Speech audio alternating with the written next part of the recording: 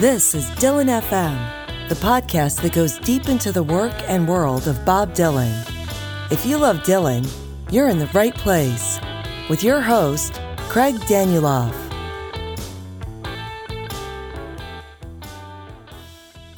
We often look past set lists to see the songs they contain.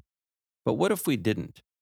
Are there things we can learn by thinking more about the selection of songs, their order, and the role that all of this plays in Bob Dylan's live performances? A new book answers that question. It's called The Power and Politics in Bob Dylan's Live Performances. Play a Song for Me. And it was edited by today's guests, Erin Callahan and Carney. Erin is a professor of English at San Jacinto College in Houston, Texas, and Court is a professor of history at Stephen F. Austin State University. They've both presented numerous times at the World of Bob Dylan. They've both been featured on the Dylan Taunts podcast, where Erin has also been hosting a number of great interviews lately, and they each write and speak on Dylan as key members of what I call the academic wing of the Bob Dylan community. Each has an essay in this book, in addition to their editorial duties, but so do 13 other writers, mostly professors, academics, teachers, or those working in pursuit of an advanced degree. That makes it a scholarly, thoughtful, interesting, well-written, and researched book. I really enjoyed it as each chapter takes the basic idea of Dylan set lists and finds its own unique time, topic, and angle. In the discussion you're about to hear, we talk about how the book came together and run through briefly each of the 13 chapters, and as only a book on live performances can, the encore. You can buy the book in paperback or on Kindle at Amazon, and there are links in the show notes. There's also a link to a discount if you buy direct from the publisher. Now, here's our discussion on the power and politics of Bob Dylan's live performances. Play a Song for Me.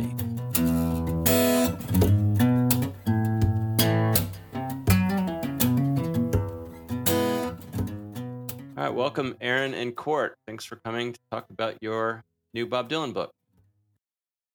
Thanks for having us. Yeah, thanks for having us, Craig.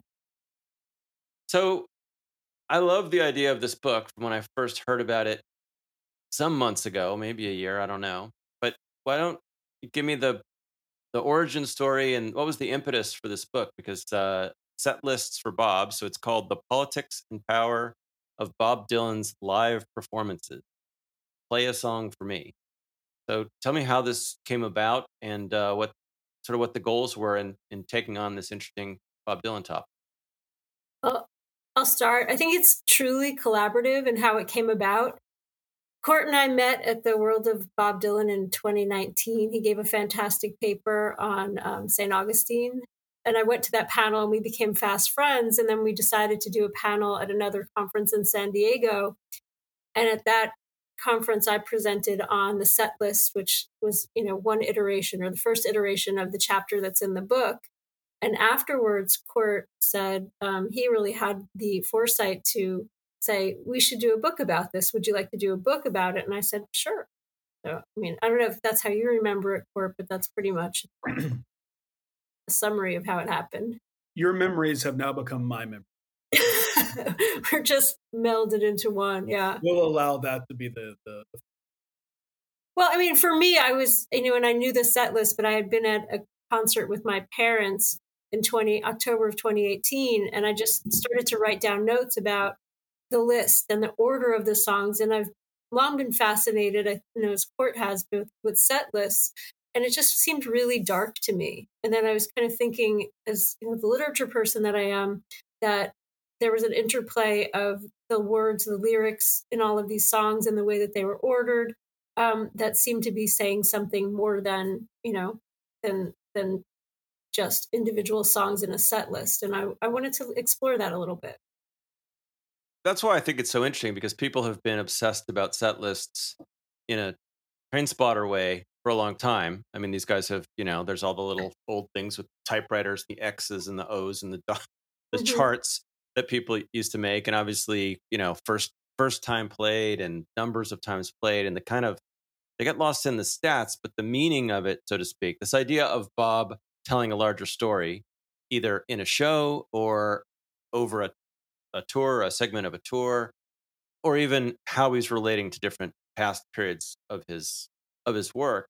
It's just all really interesting stuff that you don't see people talk about. I mean, it's funny given the 100 million Bob Dylan articles, I just don't remember very many people trying to explore this. And even as I read the book and all the different approaches, maybe it's a dozen, 13 approaches people took, and other ones kept coming up. Like, oh, you could look at it this way and you could look at it that way. So I think there's a lot more legs to this.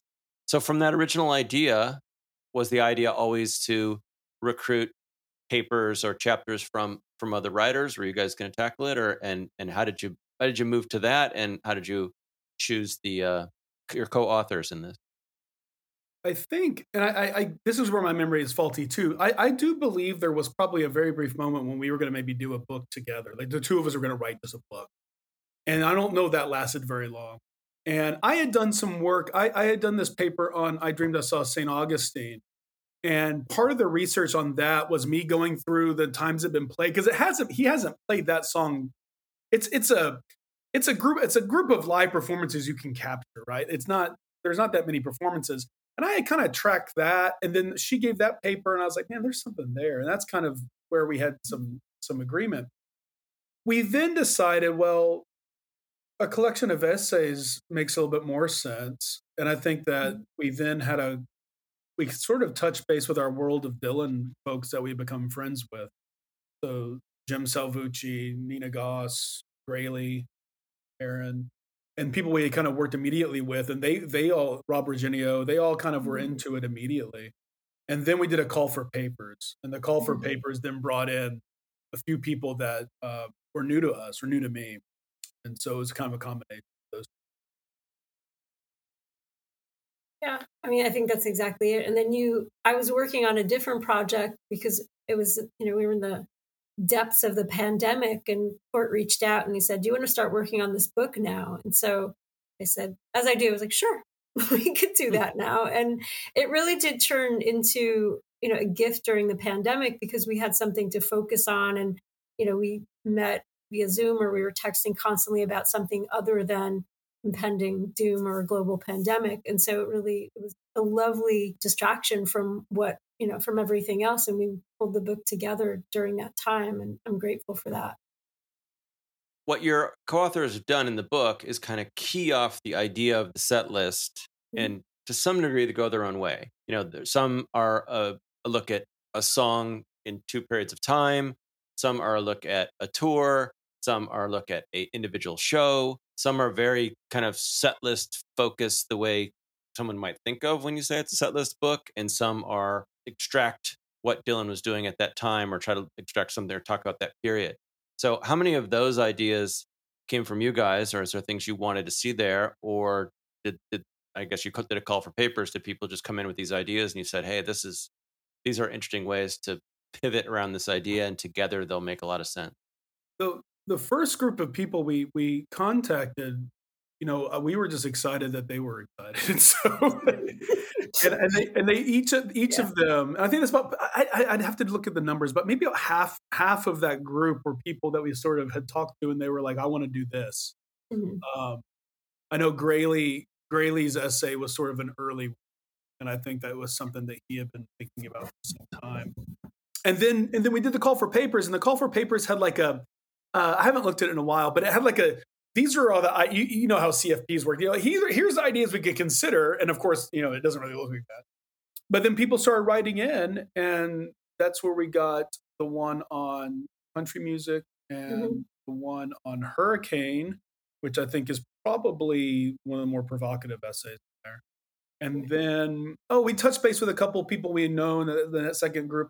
A very old friend of mine ended up doing the one on the bicentennial essay. He had been interested in that for a while. So it was sort of, I don't remember, we had a back and forth with a couple of them in terms of maybe tightening the focus, but they were all sort of in. And then when we got just to jump ahead real fast, when we got the readers' reports, the readers were all pretty into the multiplicity of views. I don't remember them. There was one big asterisk here, which we can get into, but for the most part, the press was like, yeah, this coheres, let's move. And I think part of that too is what Court, what you had said is looking at how people interpreted, the call for papers or the idea of the set list is what gave it a dimension that had we written on our own, the book wouldn't have. And so, we also were able to bring in more multidisciplinary, views and different generational views because we have some great younger writers there as well. And maybe some of that, and I'll be a little bit, not really negative, but critical of us, Court, that this was the first time that we've done an edited collection. And so we were learning along the way. And so, when we do the next one, maybe it will be a little bit tighter. But I think that looseness added to, really the richness of the interpretations, if that makes any sense. The one thing we wanted going in was kind of a multidisciplinary element. Erin straddles history and lit. I'm a historian, and so then we were trying to get some lit people, some history people. We ended up getting someone from comm studies. We have, and the other thing too, that's cool about the book is that we have people that are literature professors, history professors. We have high school teachers. We have a PhD candidate. We've got an MA candidate, actually.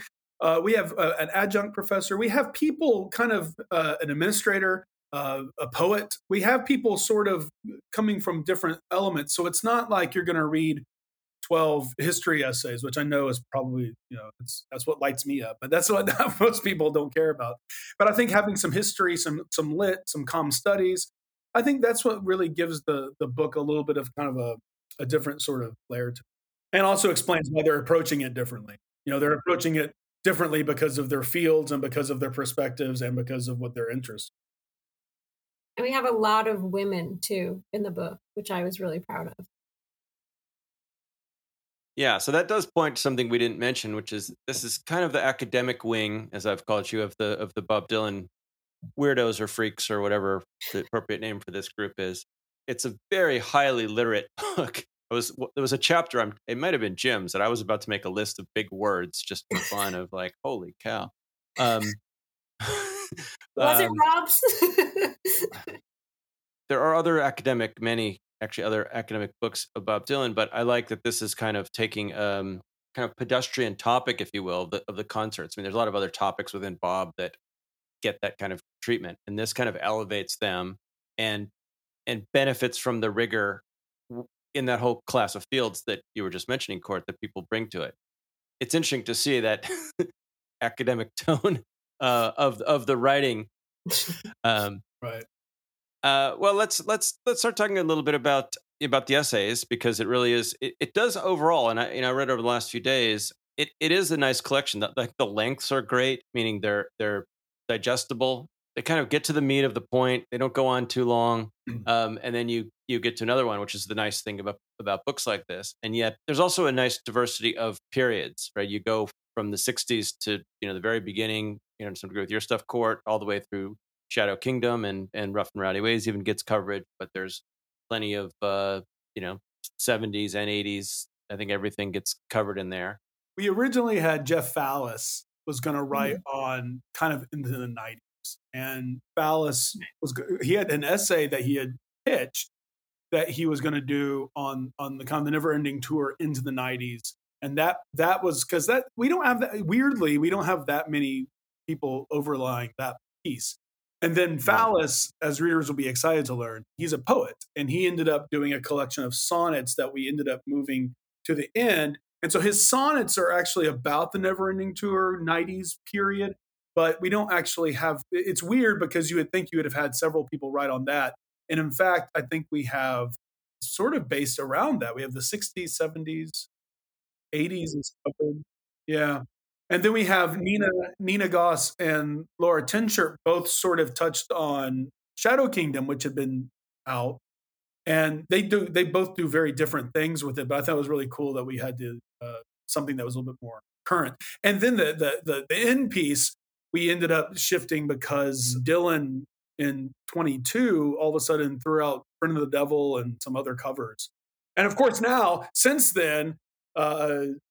He's done so much more of that, and we would probably have to completely rewrite that. But that was kind of the headline news of the moment when we were going to press. So that's why that's. Let's dive into some of them. We maybe won't do them all. So, Court, you start the book out with Bob's treatment of Woody Guthrie, and I think it's, if I remember correctly, it's kind of a comparative of an early and a later version. Yeah, this came from two pieces. One is that I have a lovely group of scholars I work with Woody Guthrie, and so I touch with the Woody Guthrie people a lot, and so that kind of made sense to me. And the essay was sort of like an example as to kind of how I thought a lot of these, you could look at this. In other words, here's a song, and it's not, in some ways, it's the song. It's the primal moment of creation for Bob in some ways. And he doesn't play it that often. It's not a song. It's a song he's proud of. There's a beautiful autograph where he basically writes out the entire song as an autograph. And he's clearly proud of it, but he doesn't play it an awful lot. And that was intriguing. And then as a historian, I don't touch on this so much, but there's that idea of what does the performer think about when it's going to these particular songs? I mean, there's a lot of songs he plays all the time. But some of these songs, obviously, like when he goes to a song to Woody, what's going on there? And that's kind of where I was tracking it. So he plays it in the 70s, then he brings it back in the 90s a lot. And it was just kind of maybe a little bit of a think piece sort of kind of idea of like, well, what's kind of going on here? But I do find it fascinating when you kind of consider where does this come in and why then? There are particular moments you would think that he'd be playing it a lot and he doesn't. And then all of a sudden he starts playing it all the time. And then it disappears. So that was kind of the mentality behind it. It does bring up this kind of meta opportunity to just talk about why songs appear and disappear. And, I think, a risk of this obviously is overreading, Absolutely. Bob's meaning in everything he does. But, it is very clear from what he does that there is often a very specific meaning, especially in unique circumstances when he picks songs, right? It's been shown very clearly that often in retrospect or in hindsight, when someone explains, oh, this made sense for that reason. It wasn't just, he picked this for Clinton or he picked this for Obama or whatever the case may be. So looking at a song, I just looked, it's 53 times Song to Woody has been played according to the website. But, songs come and go. And some of the explanations in the book, I'm not going to remember which ones exactly, but there was things about why songs were played at different times that I would have never got. That's really interesting. So that becomes a whole other area of possible exploration, to take what you've done with Song to Woody and look at other songs that came and went and then try to figure out, well, was that, he missed it, had been a while, or was it that, that song fit this occasion or this period? I think when you get to the 80s, I think you have people like Tom Petty saying, let's do this. And you have Jerry Garcia saying, I would love to do this. And when the Dead's playing with them, they're like, let's. And I think that there's a very clear connection to him kind of picking up on songs again that he hadn't played in a long time. That's a whole other story. But the other side note that I want to just briefly mention is that there is the very particular set list of January 1968 at the Woody Guthrie tribute. And that is such a beautiful example of why those three songs. Why does he could have done anything and they would have allowed him to do anything. And he says, these are the three songs that are my vision of Woody. And I think that there's a real beautiful sort of element there. It's not so much of like knowing, well, what was he thinking all the time at any given, that's hard to do. And it's not really up to us really. But I do think that it's a fascinating sort of moment. You have these moments you can go, yeah, well, he does pick these three. And like what Erin's the whole starting point with her was like, in this particular period of his touring, he is making these very specific opening salvos of songs. It's meaningful. Now, it may not be meaningful in the same way that we're building a narrative, but like with the current tour and everything else, there is a very specific thing he's trying to do. And I don't think that's I think that's obvious. Now, what he's trying to say beyond that, who knows? It's obvious. Obviously, we're people who look more closely than most people do. But, and I think from the period Erin's sort of talking about, I remember Anne Margaret Daniel wrote a piece that I just loved that was in No Depression about one of the Beacon shows in that period. I'm not sure the year, but 15, 13, something like that. When also the lighting became this sort of stage play lighting.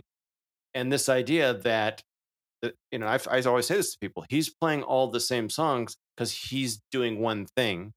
Even in the reviews in the press of these shows, that leap from same set list to there's a story there is never mentioned, ever. So it really is an interesting point that's very helpful to bring up and expand on.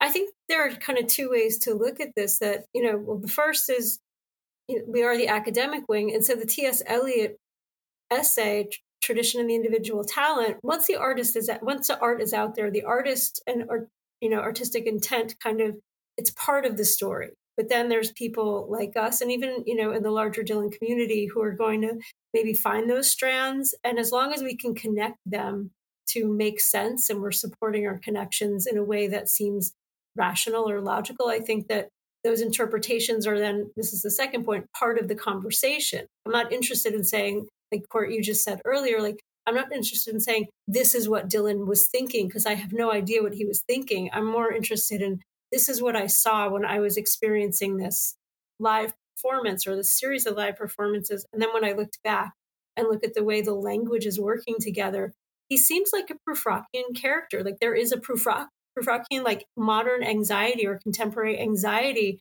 running through the course of that set list that really is telling us something. And then my point about it getting darker 2 days after Trump was elected, really, personal politics included, spoke to me in a particular way that I thought, well, he subs these songs out to tell us something even darker is coming, perhaps. And maybe he's not doing that consciously, because I don't think he's making political statements, but I think there's something, that I got from it, that I was reading, like, okay, well, he did change it to be a little bit darker. But that's the fun of it, is that other people will then take the set list idea and maybe start to look at that in terms of narrative construction, or the way that Court looks at it, at set lists of where the song is being played. And that's kind of how Simon McAslan, the first chapter of the Courts, he was looking at how important Montreal was to creating Dylan's stage presence, and also, to different songs that he's tested out in Montreal, like Blind Willie McTell in 1997. And so I loved that he kind of looked at this particular place in terms of the set list, and how Dylan is now using it as a test ground for other things. And so, again, that's another way to look at place and set list and performance, kind of different than the way Court and I did. Yeah, I love that. I love that chapter. I've always loved that show, but I didn't realize, for example, the number of only time played, or the number of first time, and everything else about that. Mm-hmm. It is a unique one to have them not, have pulled out and made a bonus release somewhere, because we have this beautiful tape of it. The other thing about the meaning in the set list beyond the songs is, to me, it kind of feels like, well, that would make sense that Bob would do that, and that to some degree it makes it more, I don't say fun, but more interesting for him, that feels like he's telling a bigger story, rather than just being this jukebox and playing these 12 songs. That I'm sure he knows that for most of the audience, it might be, subliminal. They're not going to realize those connections, or no one's going to write it out, but He still gets to do that, and not just spin a wheel and pick 10 songs and play.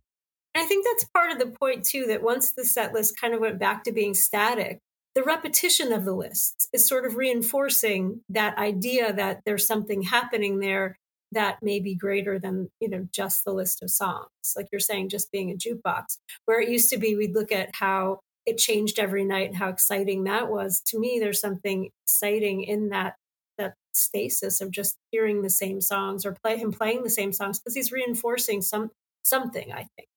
Whether he's intentionally doing it, or we're making, again, as academics, we're making those connections without overanalyzing. God love us, we tend to. But at the same time, there's that repetition is a reinforcement. I think that's where the performance part comes in too, though, because the current tour, the set list, there's the cover song that comes in, but right.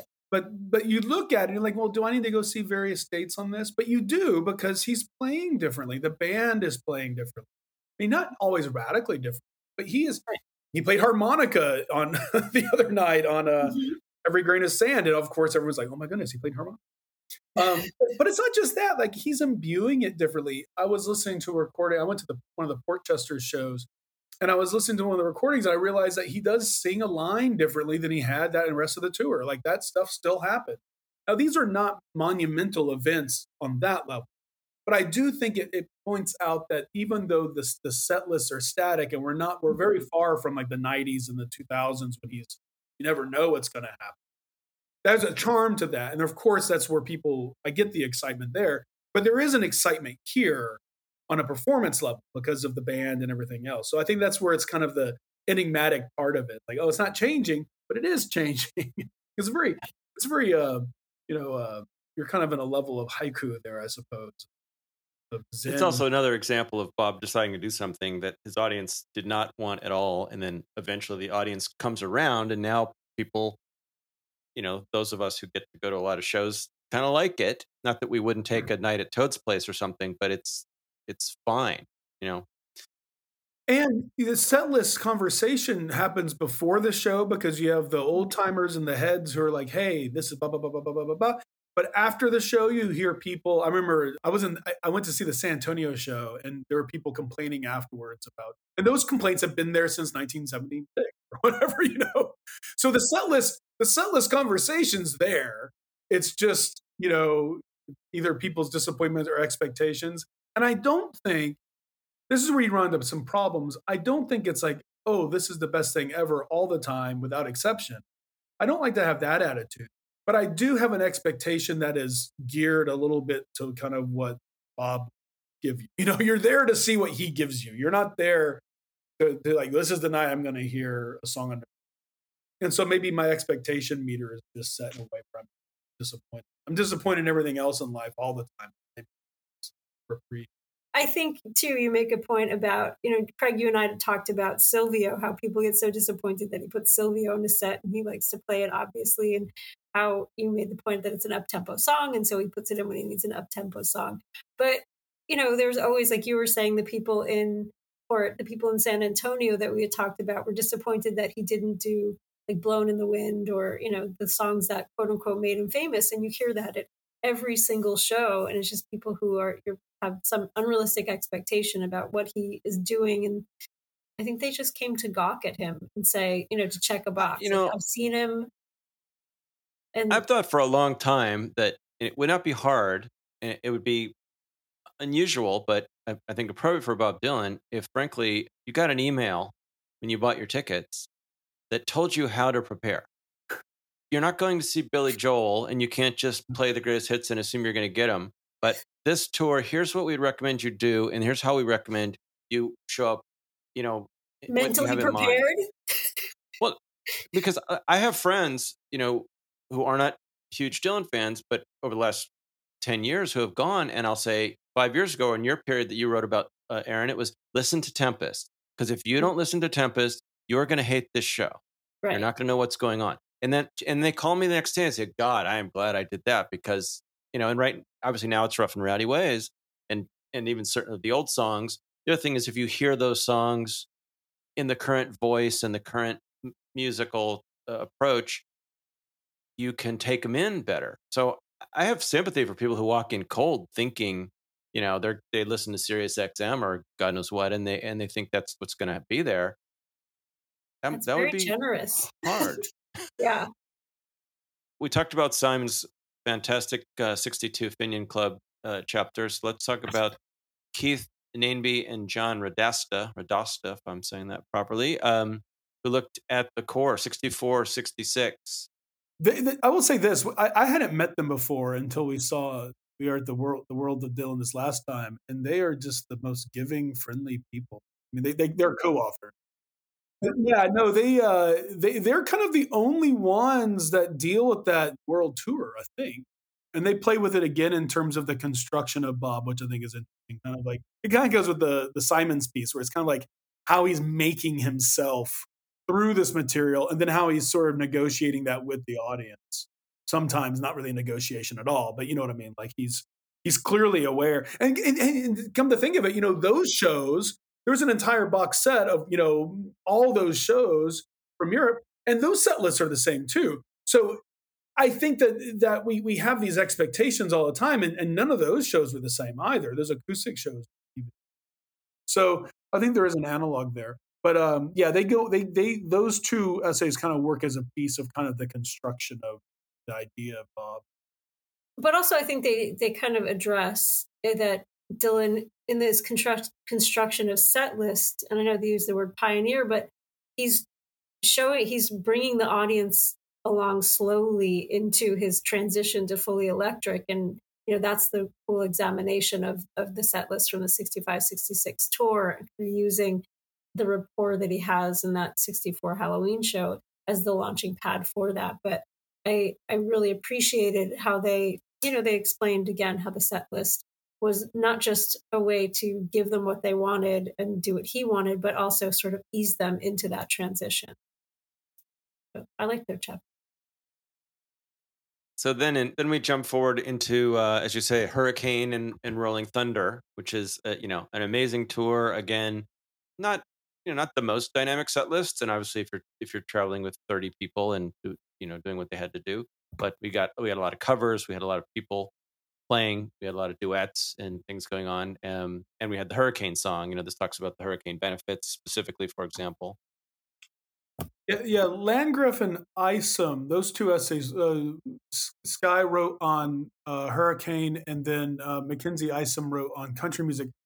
Those are not really all that related, but those were two that came straight from the call for papers and just kind of fell in our laps, and happily so in terms of subject matter and that kind of thing. We did have another essay that didn't get included, sadly, that kind of dealt with a similar topic. But the Hurricane chapter is sort of it's one of the, I don't say it's one of the few, but it is kind of a critical look at some of this in terms of like, what does protest music mean? How is that shifting audience expectation? Audience is a big part of all these chapters, and audience expectations on what the protest song is about, clarity and that kind of thing. And she's very clear in the fact that there's a muddled sort of history behind the lyrics and how it plays out in 2023 or 2022, certainly when she wrote it and when he originally wrote the song. I think it's a chapter that probably will create conversation. I agree with that, because there's something, and if this field is going to last and it will go on beyond us, that those original authoritative takes or analyses have to be puzzled through and questioned a little bit. And, and she's doing that in a really interesting way. And you'd said it's one of the more provocative chapters, but I think that's what makes it provocative, is that she's taking this idea of the protest song in support of Reuben Carter, and she's really looking at, like you said, the history and the nature of it in a way that reframes it and kind of questions the standard assumption about that song. So it's a really strong chapter. I think it's fun to see, like, from the Hurricane chapter into the Johnny Cash chapter. It's again this conversation of, now the Johnny Cash chapter is probably one that you might have been thinking about. This one, it's one of the ones that is not set list driven as much. It's not as clearly connected to that, but it's kind of creating this world where, because the inclusion of Johnny Cash, or Johnny's inclusion of Bob, does create this sort of other genre, and she kind of details that a bit. And I think that her chapter sort of hinges nicely with Jason Tebby's on the bicentennial. And those three kind of then look at this particular period from very different angles. And Tebby is basically saying the bicentennial is a really weird moment in American history. And within this really weird moment of American history, Bob's kind of playing off of that in a number of different sort of weird ways. And I think that his got a lot of good feedback early on from one of the reviewers. And I think that his is one that I think is a good example of how you can use one moment to expand various directions. So the Isle of Wight show comes up at the end of the Isom chapter. That would be an interesting one to really look hard at the set list and think about, all the competing demands or expectations on Bob and what he did with them. In that case, both the set list and the, the methods of performance, right? He really came out with the new Bob voice and the new feel, but mixed in old songs as well as those, then new, more country and then songs. Real old songs like Wild Mountain Time. I think that's such an underrated show. I love that show. I love the way it sounds. I love what he's doing. And then she's putting that in perspective of, like, a lot of other people did too, and then decided to go off this other direction. Yeah. A country. Well, I've thought a lot in the last, I don't even know how, maybe it's 10 years, but we get this stuff so fast now. So that show, for example, being buried in that, bootleg series, which there was so much, revelation in the self-portrait tapes and all the new versions we had, that disc 3 or 4 or 5 or whatever the hell the full show was in perfect quality. No one really had any time to sync on it. But if it was done it, itself, especially with video, which would have been nice, we could spend 6 months or a year just really diving into that. It's amazing, that show. I think that bootleg series is one of the more successful ones. I mean, they're all pretty great, but that one in particular is like revisiting stuff that you maybe have not listened to as much, or you listen to and then, but like the version, the other versions on that bootleg are amazing. But I think you're absolutely right, because that was in there. I don't even remember much conversation at the time about it. No, People going, "Oh, we finally have this whole great recording too." But I think that is one of the foundational shows. I wonder what how much video there is in Tulsa on that. We need to get that Peter Jackson. Yeah, get that Peter Jackson technology in. he can now just take a photo and recreate the whole concert. Ringo's on. So then we get to Graley's examination of the 80s. So after all that, and Jim does 81, which is great. Kind of, Jim does the part where he's coming out of pure, the pure gospel. But Graley really looks at I guess the second part of the Warfield, because Warfield 79 was the fire and brimstone preaching, what is this shit kind of stuff. And those, they work together because Jim is really talking about the idea that Dylan is coming out of the evangelical phase, and he's trying to reconcile his, as he says, the absolutist religious beliefs with this sort of impermanence of man and his artistic creation. And he does that through the lens of performances of Every Grain of Sand.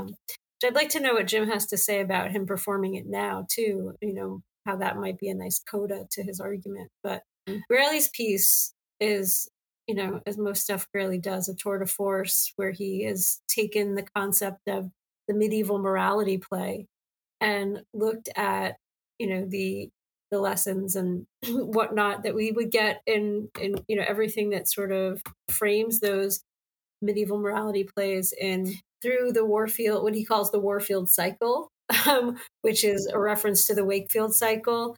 And so it is sort of reenacting of scenes from the Bible, lives of saints, stuff like that. And he's doing that by looking at how the set list is creating that. And then the whole residency is making a series of morality plays. And it's fascinating. I mean, to see how Graley is able to make these connections and really go deep into the source material to support it and come out with something brilliant like this. They both also, Graley's is obviously one residency and Jim's is kind of a leg of a tour. But, looking at the combination of consistency, change, and kind of aggregated meaning, I kind of think that's the right level of zoom. Going into one show, and it's valid and useful. But this is kind of interesting because, in all these cases of Dylan where we're just crushed by the volume of what's there of 60 years. And I think a lot about how even the periods, and the Dylan Center has got these 9 periods. And Mark told me, and I didn't even notice myself, I don't know if anyone else did, that they changed the 9 periods in mixing up the medicine from the 9 periods that are on the wall at the Dylan Center, because they didn't fit exactly right. And which in and of itself is interesting, that it's not even clear enough, when zone 1 becomes zone 2, that they got to keep moving them around.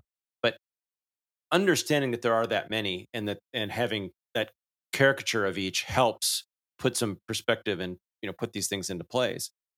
We've got so many tours now which don't always align with Dylan. Like I'm starting to look at the 80s, and Erin and I just talked about it. And Dylan's resurgence is thought of in the 90s, but Never Ending Tour started in 88. And he's got all these great years on the road, which were still considered bad years, or disheveled years for Dylan. That having these analyses of tours or legs of tours wrapped up and say, okay, this one was this, kind of starts making sense out of the madness. Instead of just 3,000 shows, you go, oh, there was a period where it was about this, and there's a period about that, and it becomes approachable. And then you can say, okay, well, if I want to think about that, now I can go start pulling out tapes or streaming songs and go, okay, I'm listening to this for a reason. to get a sense of this and think about this set of ideas about this leg, as opposed to, just hitting shuffle on 3,000 shows, which is a hard way to listen, even if it's interesting. I like Jim Schefter and Grayle's quite a lot. All right, who's next? Robert Genio. Yeah, so this is 98, 99? With the Simon shows, yeah. So he's got this idea based on the American poet Nathaniel Mackay in the collection Splay Anthem. And so he kind of looks at this series of shows as a sort of splayed anthem, kind of to see, to look at how one, is sort of reconciling, I think, what he says, their cultural inheritance or their own, Dylan's own place in American pop culture, American music culture, but, his own influence and how he seems to maybe be playing with that or reconsidering it in that series of shows that he talks about in 99 tour with Paul Simon. It's an interesting, I really like Rob's chapter. I like Rob's writing a lot as well. And I think he brings a lot of an interesting perspective from a deeply literary sense, as Grayley does, to this middle sort of end section of the book. Yeah, Rob is he's a singular mind. And what I like about, what I love about Rob, what I love about Jim, what I love about Grayley, these three in a row, is that these are people who've also dealt with Dylan for a long time. These are not new forays for them, and I think that it's really great to see. And getting to know them a little bit has been really wonderful too. But Rob, he and I are very different in terms of what we do. He's very literary. I'm the historian, but we it's funny that we touch on these same sort of threads a lot, and it's always great to see what he comes up with, because he has such a, I say unique in a positive way. I don't mean unique in because it's like, no, I mean, it's like he has a really great take on some of this, and I love hearing him talk about kind of the ideas he has about his new project and stuff. But yeah, this is a kind of a deeper dive, I think, in some ways. I think it's probably more dense in terms of literary theory than, Fairley's is too, but I think Rob really drills down in the theory, and I think it makes it, I still think it's accessible, but there is a lot going on in that chapter in terms of his use of theory and his approach to the subject. I often, as I went through the book, wish I could click on things and hear them and hear them. I have this whole book bookmarked. I'm sure Erin does too. I have a bookmark of all those, the ones I could find of songs of Woody, and it's like, yeah, there's just no way you could do it. Right. I guess you could. You could. I mean, and playlist. Right, you have all the bootlegs. You could do it. Oh, I have them all. Yeah, no, I'm just saying it'd be interesting to put them out in conjunction with this in some way. I mean, luckily for all of us, it seems like no one cares what happens to those things. You can't necessarily get on, Apple Music or Spotify, but you can make it pretty easy now. Definitely, as I go back through this, I'm going to be pulling up lots of shows because it's kind of a multimedia thing being done in text here. There's these distinctions made about 99, but it just now made me think how clear the line was for Dylan's performance around Time Out of Mind, which I spent a lot of time thinking about. But the 95, 96 shows were a certain thing, but he really did come into 97, 98 with that sort of old cowboy band thing, playing these kind of, I forget which cover he talks about at the beginning here, but those old songs. And I saw a lot of those shows. That was actually 99 was the first year I saw tons of shows, but that he had metamorphosized alongside of his career, almost as if the Time Out of Mind being a pivot in the career was also instantiated in the concerts. Next, we get to you, Erin, and I said I'd really love this piece because this is a period and a topic that I'd really thought about. And the set list started solidifying, but it was clear something else was going on. So why don't you formally talk us through this idea that in 2013, Bob started doing something new? I think, did I talk about it, about the Prufrockian angle? And I felt that there was this anxiety, sort of contemporary anxiety that pulled us through. Court's nodding. I did talk about it. So this time through, for those of us not as literary as you two, give us the Tell us the background Who's of what Proof Rock? Prufrockian means. Who's this guy? Clearly I'm a modernist, and my argument is that Bob, I will die on this hill, that Bob Dylan is a modernist, that the fragments he tries to pull back of the old world that has exploded, as the modernists do, they're trying to put them back together, which is why we have collage as an art form in 1914 to 1945. The interwar period, it comes into vogue. But what we have with Prufrock, for those of us who don't know, the love song of J. Alfred Prufrock, the Eliot poem, it's about a man who is so crippled by his contemporary's modern anxiety that he is ineffective to do anything. He can't really make any decisions. He's worried about the end of the world. He's worried about all of the things that have happened, the flu epidemic, the war, crises of conscious, crises of, this new idea of the subconscious. He's ineffective in relationships. It's just similar themes to what we have in The Wasteland. It sort of runs through. That's why I called it The Wasteland, Bob Dylan's contemporary wasteland, because there are similar themes in Prufrock and The Wasteland that I found in this series of set lists. That he starts out a worried man with a worried mind, and he opens with things have changed. And so I just saw that man kind of throughout the set lists, even when he changed them. Everything he does, those romantic relationships don't work out, just like Prufrock. He fears the end of the world. He thinks he's ineffective. And so everything he's doing is just sort of at the wrong time and a little bit off. And it's breeding this anxiety that he feels. And I felt like what we were dealing with, maybe in a larger context, in the teens and into the Trump administration, really spoke to me in that, with that sense of contemporary anxiety. And so I thought, those songs were reflecting a sense of contemporary anxiety. And so that was my perspective. That's Prufrock in a nutshell. In the Girl from the North Country show that tries to weave a play around Bob Dylan song, it's shown there's a big market for it. So I think, Erin, you should write the play that this set list could be played over and tell this story along with the songs telling of the story. And they've got a touring company. They're going to finish. They're going to have to go out again for the next cycle. I think you should be Prufrock and Bob. I think it would have to be like 20. It would have to be like 2017 through 2021 of everything that's happened that would breed, that's similar to the Prufrock era, that breeds similar anxieties. But yeah, that might work. I'm not a playwright, though, unfortunately.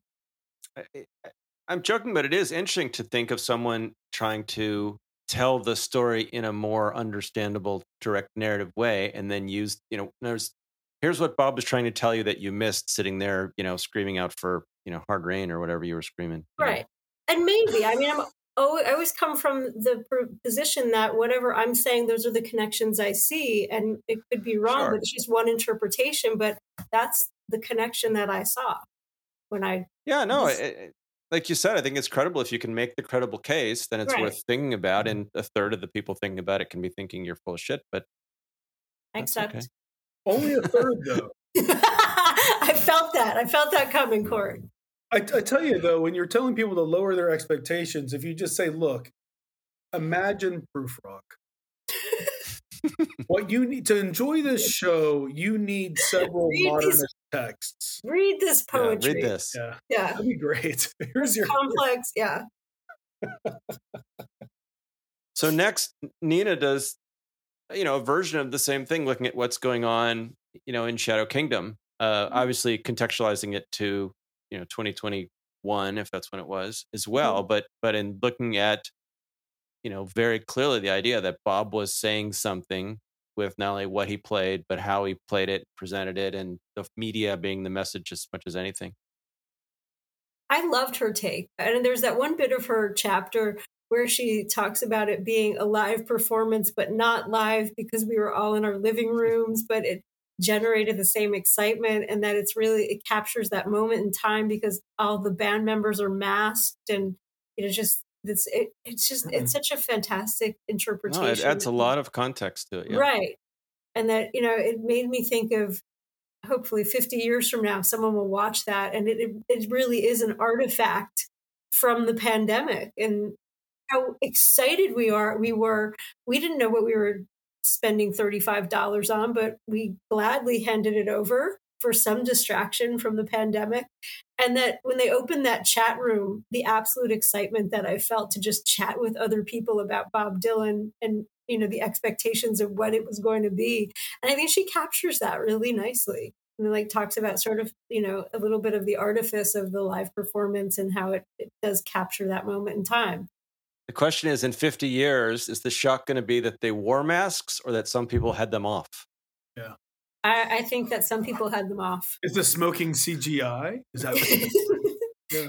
Well, you know, what's beautiful about it too is that you have Keith and John and Simon's essays that are kind of like the creation of Bob. And then Nina, and this, she gave a really great paper earlier this year about like her kind of theme lately of late period artists. Mm-hmm. How, there's a nice kind of arc there too of like now he's playing with the image from the, decades removed from its origin.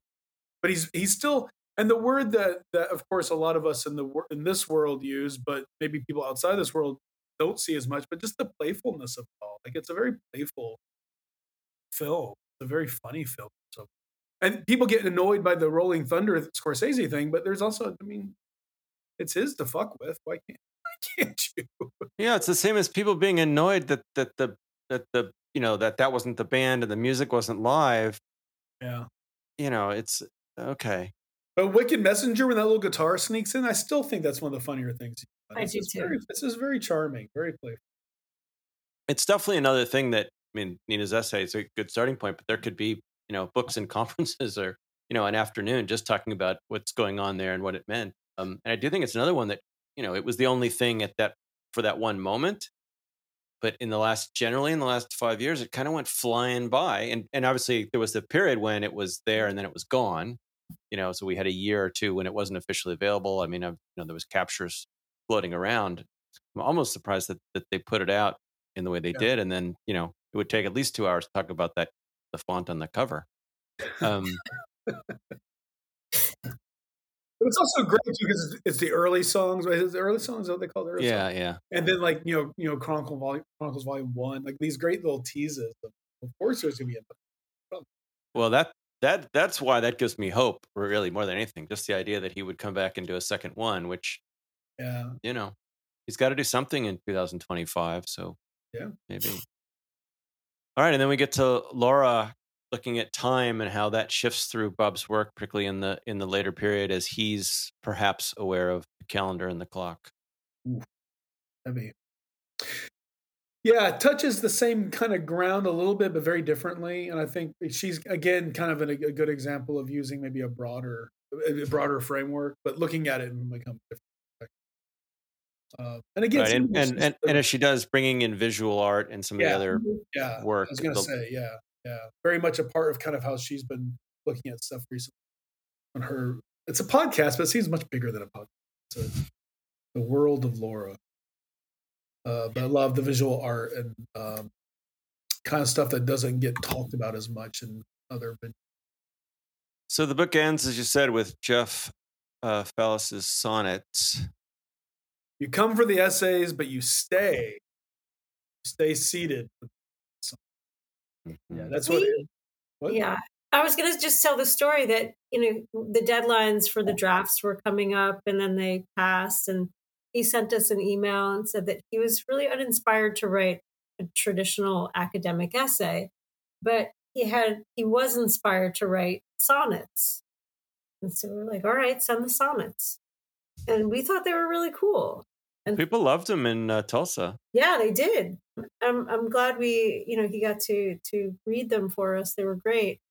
And so when we sent them to the reader, that was, and probably the question that we got was, how do these fit? And then, because we really wanted to keep them, we had to think of a way that they fit. And we had a meeting at our little coffee shop, and we decided that we would make them an encore, because if it's a book about set lists, or you describe it as a cute solution, and maybe it is, but it worked, and Rutledge liked it. And so we got to keep the sonnets, which I think add a lot as an encore to sort of finish the entire book really nicely. And what I like about Jeff's work is that it's also it's kind of in the end, after all of this, he's also putting himself directly in as an audience. Right. Because these are shows he went to and experienced, and then he's writing about it and the places and I think that's kind of a fun little alternate piece to this, where he has the capacity and the ability to analyze and intellectualize an essay form as the others, but then he's also taking a different step at this. And I think there's something really kind of interesting where here is the audience kind of reconstructing this in some way. And he's playing with the set list in a particular fashion. But I think it turned out to be pretty successful, and to have that as a kind of a summary, well, not summary, but to have all of them in the aggregate, I think worked pretty. So we should admit that it's an expensive book in hardcover, and people are encouraged to make their employers pay for it. But there is a Kindle version that makes it slightly more affordable. Mm-hmm. Kindle is going to be probably the more rational. It's a fascinating book, and it really is, like I said at the top, to find an angle of Bob Dylan that has not been excruciatingly beat to death. And I think you found a very rich one. I think people are going to follow your lead and do a lot more work on the set lists. I think it's really great. But you've pulled together a bunch of great essays from great writers, and thanks for giving us this preview. People can go buy their own copy and dive in. Yeah, thanks for having us. Did you enjoy this show? Then please rate this podcast and leave a review. It really helps. Also, sign up for 7 Days, our free weekly newsletter that puts all the top Bob Dylan news and links into your inbox every Sunday. Use the link in the show notes. Thanks for listening.